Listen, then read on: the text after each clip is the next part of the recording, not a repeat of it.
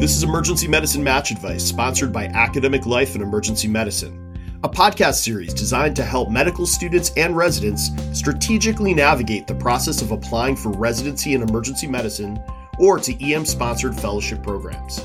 I'm your host, Mike Gisandi from Stanford University. Let's get started. Welcome to Emergency Medicine Match Advice, sponsored by your friends at Academic Life and Emergency Medicine. And its editor-in-chief, the greatest American medical educator, Dr. Michelle Lin from the University of California. Hello, Michelle. Hello. I'm greeting you from the smoky lands of California today. You know, I was listening to the Greatest American Hero theme song this morning, and I decided that you're the greatest American medical educator. I love that show, by the way. You're my hero. It's so good. All right, so listen, today's episode, Michelle, is a very special and a timely one, preparing for virtual residency interviews. And to offer their sage advice on interviewing in our new virtual world, we have three outstanding program directors. Dr. David Caro from the University of Florida, Jacksonville. Hi, Dave. Hey, Mike. How you doing? Good. Thanks for being here. Dr. Erica Shaver from West Virginia University. Hi, Mike. Thanks for having me. Hi, the Mountaineers are represented. And Dr. Cedric Lefebvre from Wake Forest University. Hello. Happy to be here. All right. Thanks for joining us. Now, COVID changed everything in our daily lives. Now the pandemic will fundamentally change the residency application process too. It's a process that's so ingrained in the annual experiences of program directors and medical school deans that change is nearly impossible to imagine. But change is coming. Today's panel will discuss what that change will look like, what preparations they've made for the upcoming interview season, and importantly, they'll make some predictions about how the virtual recruitment and selection process will play itself out this year. So let's get right into it with our first panelist, Dr. Caro from University of Florida. And Dave, I'm just going to throw you the easiest lob ball question of them all. How will the 2021 match recruitment cycle change because of COVID? Okay, Mike. So I had to go research a little bit getting ready for this question because I wanted to make sure I had the dates right. But I think in general, you can see things back up a little bit, maybe a week later than they typically would have. The good news is the start time and the end time of the whole ARIS match process is essentially the same. We started on September 1st when applications could get started to get uploaded. It ends at match week, March 15th through 18th, and that's almost exactly the same as the timing of last year. The difference this year, we're going to have a little bit later medical student performance exams that get uploaded onto ARIS. And so that's going to delay a little bit of what we can do. On the same token, students are only allowed to have one SLO from their home program. There are going to be some students that might have some more, but in general, everybody's going to only have one. And so it changes a little bit of what we're able to look at. So that dean's letter getting dropped a little bit later pushes back our ability to take a look at the entire application a little bit later. I think you'll find that you might have some residencies that might have a little bit of a delay in getting out invitations to interview. And we might see, as opposed to November 1st, where we tend to have a lot of us have our interview invites out, it might be the first week or end of first week of November before that actually happens.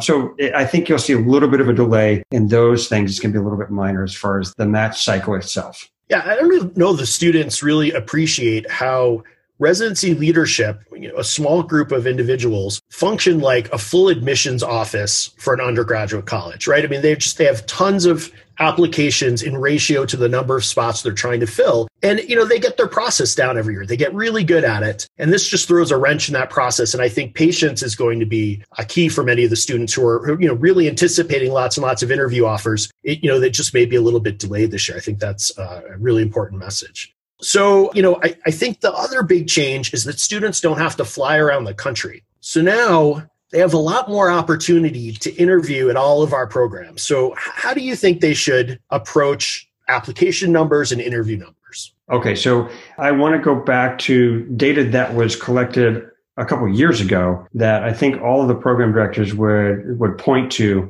as really good data for how many interviews you need to go on to actually match to an EM program, right? And so if you look at some of the actual literature that was published, there are the magic number, so to speak, of getting into an EM residency program. If you went into 12 interviews and got 12 interviews, you actually had a very high 90s percentage rate of matching in your top three residency positions. So from that standpoint, we still would recommend you might want to apply if you're a student that's got really good grades and you've done very well in medical school. You're going to probably send out 20 to 30 applications to get to that 10 to 12. That might change if you have some scars on your record, or you got some things that you didn't do as well in school, those kind of things. You might need to send out more. But I don't think we need to have every medical student have to send out over 50 to feel like they have to get the requisite number of interviews. I still think that advice that we've given before is going to probably be okay. If you send out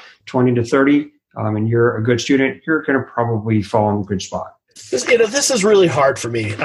This week I had two different couples who will be couples matching ask for advice on how many programs to apply to and where to apply. And I even found myself saying, well, I guess it's a little different this year in that you don't have to fly to that city. So maybe you can just hit all the programs in that city. And then I had to stop myself and shame myself in front of them and say, don't do that. You really should, you should respect the asymptote, right, of the graph from the NRNP, and really going above 12 is unnecessary. But it is a lot easier, right? So what's your prediction? Do you think students are going to over-interview? I mean, my prediction would be yes. I think that we'll probably see higher numbers of applications per resident or per student application. But I think, at the same token, I do feel most residencies will increase their residency application spots as well. I can imagine, just thinking what we're doing in JAX, we typically will interview 150 to 180 a year. We'll probably go over 200 this year, just to keep that in mind. And, we still have a lot of other things that we pull together. We still look through the entire application. We still look through all the other data that comes in. So we're going to try and be relatively selective with who we want to have come to interview. But same token, we will bump our numbers up probably a little bit as well, assuming that that's going to happen. I can't blame folks because we don't know and they don't know. And they're a little bit nervous. And I can imagine that's going to push them and their advisors to say, go higher than lower just to be safe. I'm really glad you gave us that insight. You read my mind. That was going to be my question. Would you reflexively over invite folks to interview? And I think my guess is that's probably what's going to happen all over the country, right? You're dealing with students who may over interview. We're telling you not to do that, students who are listening, but natural tendency may be to do that, just one or two or three. And then now you've got a bunch of students who now interviewed at a bunch of extra programs. Therefore, are you sure they're all interested in Jacksonville? Are you sure? So you have to over-interview them. You can see where this becomes a really vicious cycle. So, I hope the students will abide by previous expectations, but I recognize this is just a difficult year and it's hard to predict. Maybe we can close. I just want to hear some other behind the curtain goings on at Jacksonville. What else will be different about your interview season process this year? I think the biggest, we're trying to figure out, again, how to interview on Zoom. And we had talked about this before we got started with our interview day discussion here. But I think the move to Zoom takes a little bit of that personal feel away. So we're trying to figure out different ways that we can actually reach the student and get a little bit more insight into them by looking at their application. And we've toyed around with some other ideas, especially those that meet criteria. If we're going to bring, we might actually ask them to actually answer questions before they get here. And we might actually do a kind of questionnaire and fill these out for us so that we don't have to spend the time wasting that we always ask of every student, so that we can get to you and get to a little bit more of your personality and kind of feel you out a little bit more, and you can feel us out a little bit more. The other big change that we've made, obviously, and I'm sure that everybody else has gone to this as well, is more online presence. And we're doing more virtual tours, and we're doing weekly get together with students and allowing them to get some education along with a little bit of Q&A time with program directors and APDs and the like. So we've had a couple different things that we've done. A lot of it is moving virtual and trying to make sure that we reach people where they're able to get to us and they can ask us questions and get to know us a little bit better at the same time. Yeah, there are some unexpected positives that have come out of this process. I actually have really enjoyed watching everybody up their social media game and the video tours of all these different programs. I've been watching them. I'm learning a lot about the programs. I mean, I don't know if you participated in the SAM residency fair, which was online. I don't know that residency fairs are all that useful on the program side, but they were so much more rich this year, having interactions with students in these breakout rooms. Felt very different than sort of the casual walker by at the table at an old residency fair. So, I think there are some positives to be taken away. Students, I hear Dr. Caro talk about sending some questions ahead of time. It feels like a secondary, right? From how scary is that when you applied to medical school, you had to fill out all those secondaries. It's not really the same thing, right? Faculty who particularly go on airport style interviews often get their questions ahead of time so that they can have some things prepared. And I think that's a window to your future when you're applying for academic jobs. All right. So talking about the interview process is a great segue, Dr. Caro, to our next esteemed panelist, Dr. Erica Shaver from West Virginia. I really want to understand how virtual interviews are different from in-person interviews. Sure, Mike. So I think the obvious thing about virtual interviews is that we're not physically in the same location, right? We're not physically in the same town. We're not physically in the hospital together, or even in the room where we're conducting the interview. So it promotes this kind of false sense of actually being together like we would typically do an interview. Normally applicants would come to our town. They would come the night before. They would have some time to check out the hospital, meet up with the residents, even spend some time doing outdoor activities, which a lot of people love to do when they're in West Virginia. Checking out some of the restaurants in the town. And that's obviously not able to happen in a virtual area, which is, I think, what makes programs a little bit nervous, because a lot of what's really important to us is more easily seen than told about at times. And I think it also makes the applicants rightfully anxious, and that they're not going to be able to check that stuff out in person like they would normally do. But I think what I tell all my students is that we're all in this together, right? We're all experiencing these new anxieties and these new changes together, and we're going to get through it together. And I think our interest as programs definitely lies in conveying as much of that information as possible in the virtual era, having as much FaceTime or Zoom time, if you will, with our applicants, with our faculty, and with our residents, and just getting as much contact even in the virtual world as we can, despite the fact of the limitations that we have doing things in person. So, I feel badly for the students. I am sure that this is probably their first time interviewing for a job for many of them. And now they have to do it while facing a computer and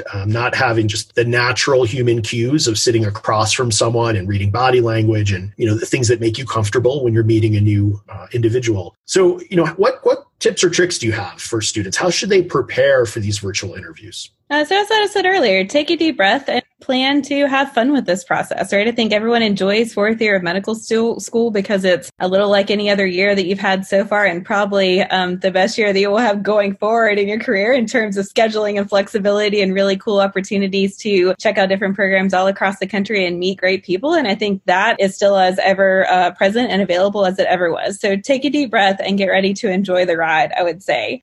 Practice makes perfect. Make sure that you have some practice interviews in, whether that's with a medical school colleague, whether that's with a faculty advisor. A lot of med schools and our own medical school is offering virtual interview practice with our medical students just to get them used to the concept of doing virtual interviews, just to get all of that stuff kind of under their belt and get ready for go time. I would pick a thoughtful location for your interview and kind of have some of those ground rules just very understood. Make sure that you have the best technology available, that your Wi-Fi is going to hold up so that you're not cutting in and out on your one chance to meet a program director at a program all around the country. So sometimes I think people find that if they go to an institution, if your medical school is open, if they have a private room that you could rent out or stay in for your interviews, if you're having trouble with Wi-Fi connectivity at home, I think that would definitely be something to think about. Have good headphones or good AirPods or a microphone charged up so that your technology is not going to fail you, because the last thing you need in the midst of kind of preparing for a stressful interview type is having technology fail you, as we've all dealt with, I'm sure, in the past several months on Zoom. In terms of kind of the logistics of where you're at for the interview, make sure you have a solid background. There's not a lot of distractions. Make sure your cat tail is not going across the screen in front of you. Fans are not circling in the air. Lots of colorful things going on around you can be very distracting from you as the applicant and kind of take the interviewer's attention away from you. So I would try to avoid all of those distractions. Make sure you're in a super quiet environment where you're going to be in solitude. No pets, no kids. I've locked myself in the bedroom today so my dog's not barking and my children aren't running around asking me questions. So make sure that you do similar things in that regard when you're preparing for your interview. And I would say dress appropriately. I'm not going to get real prescriptive with how I think you should dress. I would say dress professionally as you would want someone to see you on the interview day. I think most of the time in emergency medicine, we're pretty laid back.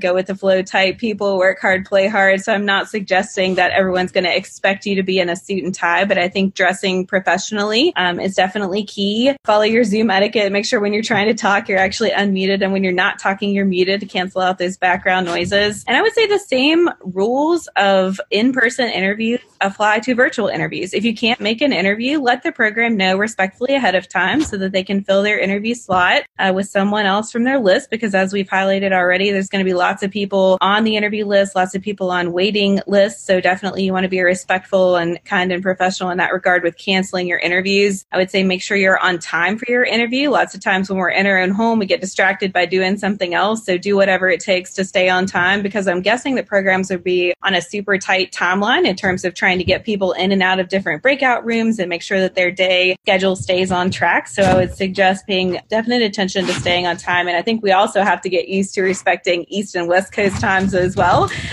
We typically start our standard interview day at 7 a.m., but I'm guessing that if we're interviewing someone from California, we're not wanting to get them up at 4 in the morning. So we are ourselves going to start our interview day a little bit later, but I'm sure that's really easy as a student to get your 1 o'clock start time mixed up with a real 4 o'clock start time if you're going from coast to coast.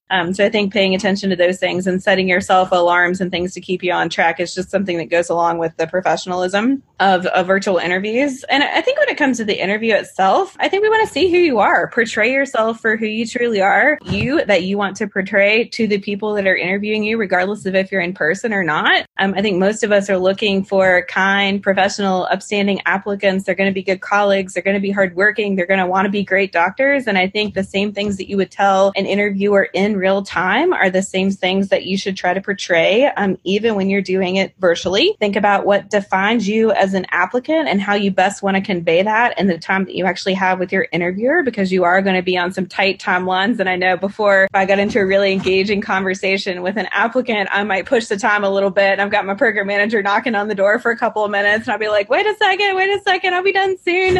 And I don't think we're going to be able to do that as easily in the Zoom world. So figure out a few things that convey your true passion and your true qualities to the program that you're interviewing at, and be thoughtful in that. In preparation, I think reviewing websites. We've all talked about the increased social media presence and website presence, reviewing the websites of the programs that you're applying to, coming up with some thoughtful questions that may be not easily accessible on the website to focus on during the time that you have the program director, the faculty, or the residents in front of you will help you capitalize on the information that you're trying to get about that program that may not be easily accessible for you kind of independently outside of the interview setting. Yeah, I mean, so many things just came to mind. Funny virtual backgrounds. Maybe that's not the most professional thing. So I appreciated the setup of the room there. I'm imagining these breakout rooms for Zoom and how they count down with that horrible 60-second clock. You have to manage the clock now as opposed to having the knock on the door. So much to think about. So, I'm sure the students are hearing all this and, it's sweaty palms and they're worried about all the things that could go wrong on their side. Maybe just detain them for a moment. How are virtual interviews going to disadvantage programs? Because I think the program directors are concerned about this too. Yeah, so I think there's lots of disadvantages. So outside of the lack of kind of in-person connection that we've already discussed, I think the major disadvantage, as David had referred to earlier, is that we feel obligated to interview and therefore rank more applicants because we assume that most applicants will feel obligated and pressured to actually go on more interviews, given that they're not going to be constrained by finances or time, and they could in theory be interviewing on the East Coast in the morning and the West Coast in the afternoon. So I think we're going to feel that pressure along with the later start date, and when we can actually get our eyes on applications in ERAS not till October 21st, and then we're going to try to start interviews around the same time. So there's a compressed time frame for reviewing, and then we're going to feel a lot of pressure in interviewing more and ranking more to make sure that we fill our list essentially. And I think both applicants and programs are in the same boat in that regard. We value very much, personal connections. I think the one thing that we are missing outside of this whole process in terms of not just the in-person interview on the day, but the interview that we get when we would have visiting students come to our institution, and we would have the ultimate interview of them for an entire month, and they would have the ultimate interview of our program for an entire month. We're missing out on all of that. So I feel like that's a big disadvantage to us as programs and getting to know applicants in that regard a little bit better. And then I think that, one of the most important important things that I always advise our students on is that there are 200 plus fantastic emergency medicine programs in this country, and you're going to get a great training wherever you go. And I think our specialty is very, very fortunate in that regard. But the one thing that I think is most important is finding that fit, finding the fit for the applicant and the program and vice versa. And I think that's much easier to do when you're in person, and it's much harder to do in this kind of virtual suspended reality. So I think, trying to get as much face time as you potentially can to kind of overcome the disadvantage of not being able to pick up on those subjective intangibles, the interactions that you have in the hallway, the interactions that the applicants would have with their residents in the break room or on the tour or at dinner the night before, when our applicants would spend, 2+ hours with our residents and their family members, just kind of bantering and getting to know them. I think that's a huge disadvantage for both the programs and the applicants. So the more time that you have to connect, even in a virtual sense, I think is super important. Just talking to the program manager, seeing our chair walk down the hallway and integrate himself in kind of this casual conversation of the interview day. I think that's what means a lot to people in finding the place that they think they're going to fit in the best. And that's definitely one of the big disadvantages in the virtual era. But applicants are not alone. Programs are nervous and uncertain about how this process is going to go as well. But we'll all be in it together and it'll all be okay. Yeah, that is such a great message. It's that we'll all be in it together, because it's going to be an uncertain time for everybody. How about one or two super special secrets about what's going to be different this interview season at West Virginia? So we are considering doing some panel interviews, which we have not done before. So I think myself and my associate program director are probably going to combine our time with the applicants in sort of a mini residency leadership panel interview. We will definitely be doing some breakout rooms as well, and hoping to give the applicants who have some downtime between their actual face-to-face interviews with faculty some time with our residents, show some videos, do some virtual tours, perhaps have some icebreakers or some a Zoom trivia or something to kind of open up those casual conversations a little bit more than we would typically be able to do if we were just doing standard virtual interviews, kind of meet one person, move on to the next room, meet one person, move on to the next room. So we're still going to try to convey that fun family-like atmosphere that we typically want to convey on interview day. We've also thought about having some kind of follow-up Zoom virtual second looks where we may incorporate some of our residents' families, the significant others, kids, hop on, want to talk about things that you would typically do at the dinner to try to replay a little bit of that. So those are some of the things that we're thinking about at WVU. Okay, so let's move on to our final panelist for some additional sage wisdom, Dr. Lefebvre from Wake Forest. Maybe first, just what are your general observations so far in our discussion? I'm curious what your thoughts are. Absolutely. There have been some really great points brought up by our panelists so far, and I agree with all of them. One thing I'd like to emphasize is the message to students and to each other that, like you said, we're going to be okay. We're going to get through this together. If we have this many smart people on the applicant side and on program side working together to this common goal, which is to have a successful match for everyone, we're going to get through the other side okay. We're going to make it work. The other thing I want to mention is statistics really shouldn't change a whole lot in this COVID era. The NRMP publishes matched data every year, and I take a look at that data, as I'm sure many people do. And, every year you have a number of positions available and a number of applicants going for those positions. And while they both cohorts grow a little bit each year, generally the statistics are in your favor. In fact, they're overwhelmingly in your favor. We talked a little bit about how many interviews you ought to try to attend to match successfully. And if you do that, you have a very, very good chance of matching the program that you want. So I'm going to encourage students to have confidence in the math. The math really shouldn't be changing a whole lot as a result of this COVID stuff. Another point that was mentioned is the interview process on the day of. And that is certainly true for Wake Forest, and something that's weighing heavily on our minds is we really shine when our applicants come to meet us in person. That's going to be tough to do virtually, but we're going to try to find ways to do that. We'll have our pre-interview, instead of a dinner, we'll have our pre-interview chat. We're thinking of a multitude of ways to make that interactive and interesting. And so we really encourage students to participate in those activities. And that's going to do two things. One, it'll be beneficial for you because you'll be able to interact and connect with them at Wake Forest or whatever program you're interviewing, and hopefully find that fit that we're all looking for. And the other thing that will help you by doing so is you'll become a little bit more visible to the folks on the other side of that screen. And that will help us remember you when it's time them to do a rank list. Now, I know what some of you are thinking, that you're maybe not super outgoing and that the virtual platform is super awkward. And all of those things could certainly be true. And that's when I encourage students to try to take advantage of maybe post-interview communication. Now, I realize that some programs have different policies with respect to post-interview communication. I know that ours, we encourage it, and our residents offer students their personal email, sometimes their personal phone number, so they can do text, so that if they do have questions later after the interview, they can reach out and talk to those residents however they want, electronically or the phone. And I encourage students to take advantage of that because the response that you get with those post-interview communications may be an indicator of your fit for that program and what that program's all about. If the residents take time to answer your questions, if they seem well-rested, if they seem happy, not just on the day of on a computer screen, but also in those post-interview communications, that might be a program that you want to look at, and it might be a good fit for you. Must-dos before you go out and looking for your programs and applications, submitting them to the variety of programs. I think it's important to do your research ahead of time. And Mike, as you mentioned, in this COVID era with the challenges that have been a result of COVID, there's been a lot of really creative solutions. So more and more programs are developing very refreshed, new, innovative web visibility. And that can only really benefit the applicant who can now see a wealth of information that may not have been there last year. So I encourage you to take that opportunity and look up those programs and the materials that they're providing online. Then be sure to mention and talk to your mentors, to your advisors, and to residents if you have them in your program, if they have them at your home institution, and ask them what you might want to look for in a program. And that might involve some self-reflection on what your career, what you want that to look like. I'm a firm believer in the idea that where you attend residency will greatly impact or shape your career later and the opportunities that are available to you during your training. When I came to residency at Wake Forest, I thought for sure I was going to be community emergency medicine. And when I started moonlighting on my own, I realized that may not provide the career satisfaction that I had hoped for. So I took a deeper dive into the medical education we had at Wake Forest and all the things that were happening there and realized, well,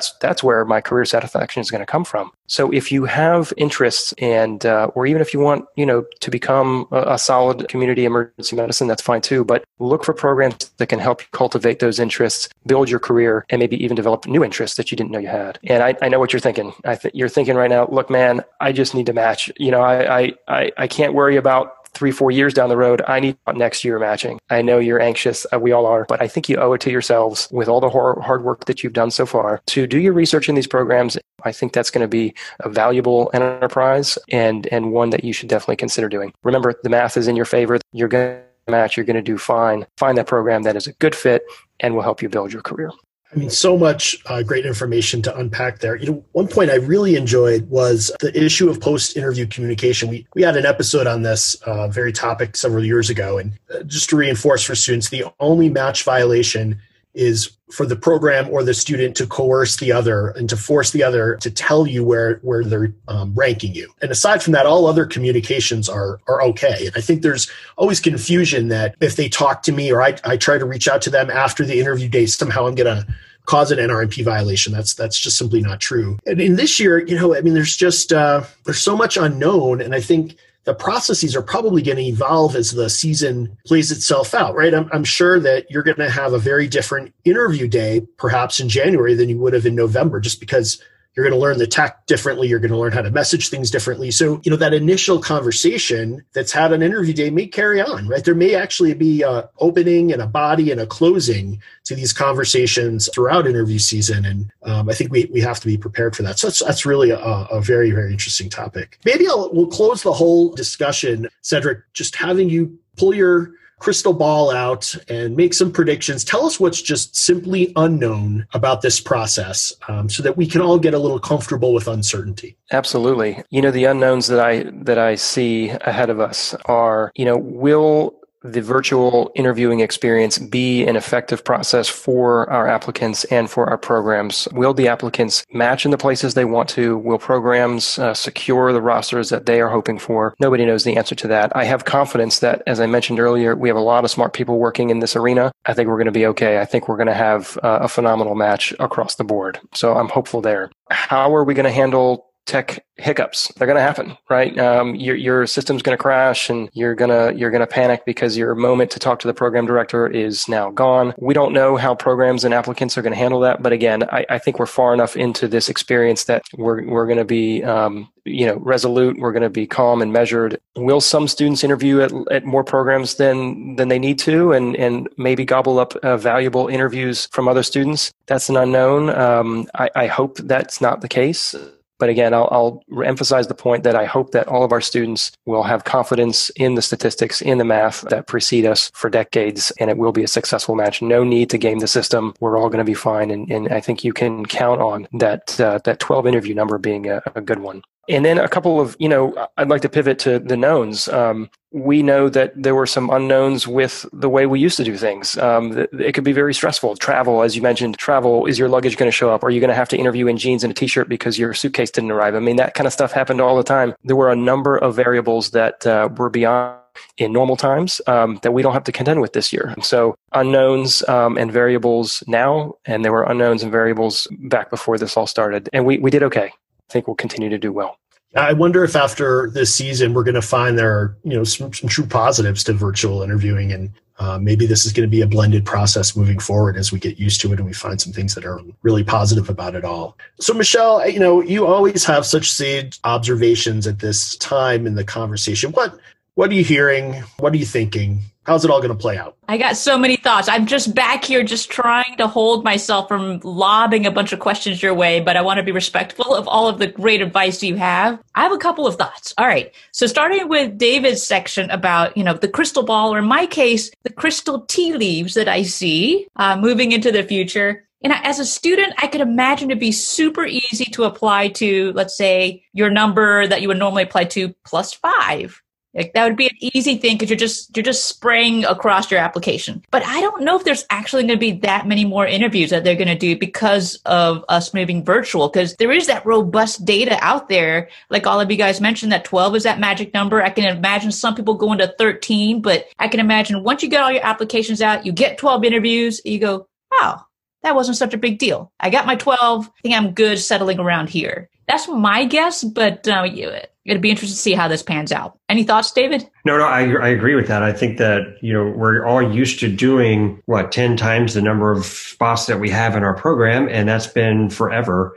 So to switch off of that's going to be a little bit harder. Doing a lot more interviews, that's going to be, let's just looking at the number of hours we have in the day and the number of faculty hours we have to interview. We don't have too many more to give. So it's going to be limited. So I agree with you. Awesome. And then for Erica's section, there was just so much goodness in there. I'm like, oh, wait, and I agree. But the one piece that I really do love is the fact that, there are so many unscripted moments in a live in-person interview that you are trying to create similar moments that are unscripted, but you're really kind of scripting them, which I love. So these icebreakers, these panel interviews, I love because there you can actually see how the APD and the PD actually interact with each other. Do they actually like each other?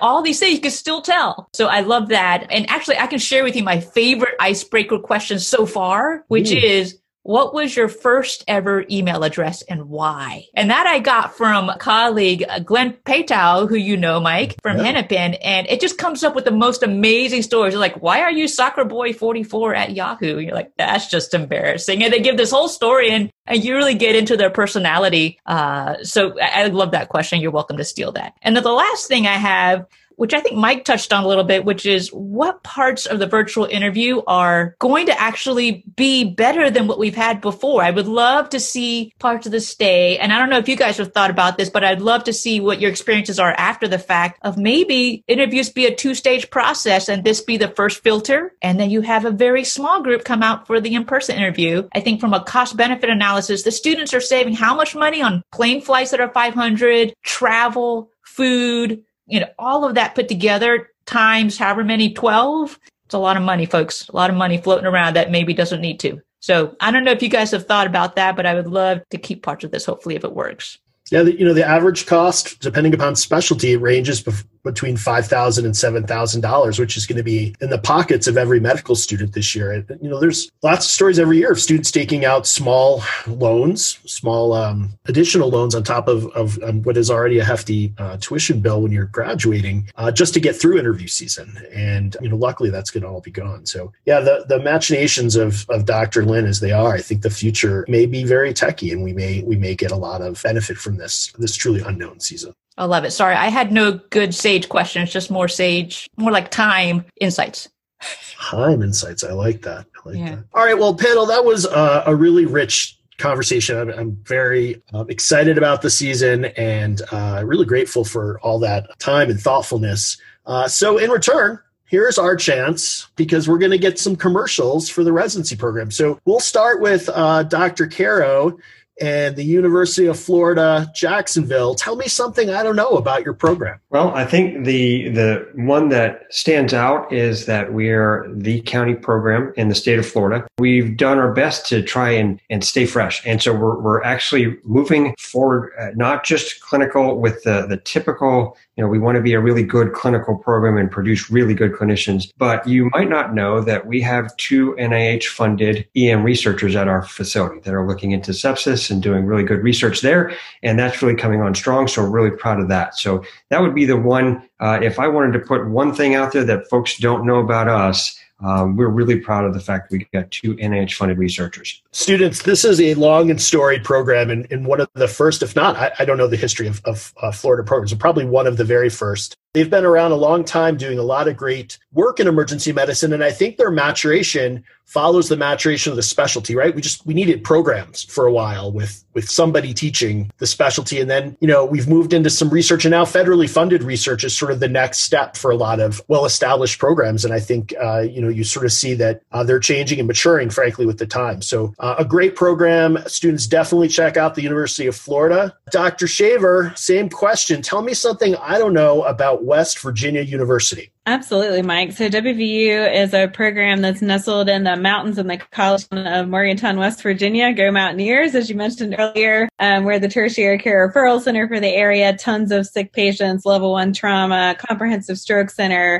We focus on training residents to practice really well in any environment. So I think one of the unique aspects of our training program that maybe some people don't know is that we have a multitude of different training sites, including our primary academic site, which is Ruby Memorial. We have a community site about 35 minutes south of Morgantown, where our residents spend significant time working in the community and understanding the intricacies of community practice. And then most advanced over the past 2 to 3 years would be a multitude of rural opportunities that our residents have within our departmental umbrella, so they can go out and work at a variety of really small 8-bed emergency departments, truly kind of get that doc in a box feel so that they are truly prepared to go and work in any setting that they want after they graduate. We have longitudinal pediatric experiences, and we're getting a new state-of-the-art children's hospital that will supposedly open up in the fall of 2021.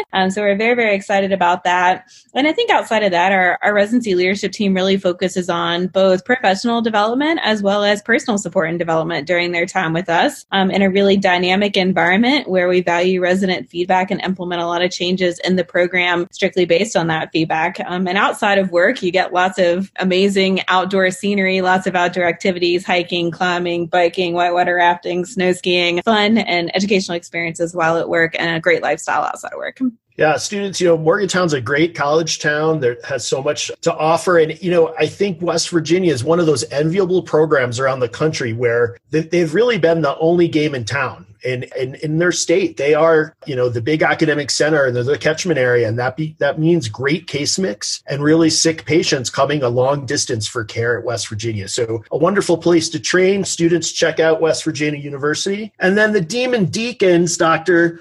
Lefebvre, tell us something we don't know about Wake Forest University. Yeah, thanks. Michael, Michelle, and all my esteemed panel, we're just so excited about residency program and our residents. Many people don't realize that we've had a functioning emergency medicine residency since 1974, which makes us one of the oldest programs in the country. And we're really proud of that fact. And it makes us a well-established and a highly functioning department in our hospital. And another thing that people may not appreciate is although Winston-Salem is a medium-sized town, we are an incredibly busy high acuity center, which makes our clinical training quite robust and a lot of fun. We get a ton of trauma, both penetrating and blunt, a lot of industrial accidents and agricultural accidents and things like that. We have amazing pediatric emergency medicine experience. When they graduate, they're very, very comfortable with pediatrics and pediatric trauma. Just a few other things, a lot of us are using the HEART pathway now. I'd like to point out that we're very proud that was, developed and validated at Wake Forest, incorporating the HEART score, which was developed elsewhere, but incorporating that into a clinical pathway and algorithm. And that's been a lot of fun. There's a lot of great fun research happening at our shop, and we'd love to get our residents involved with that. And lastly,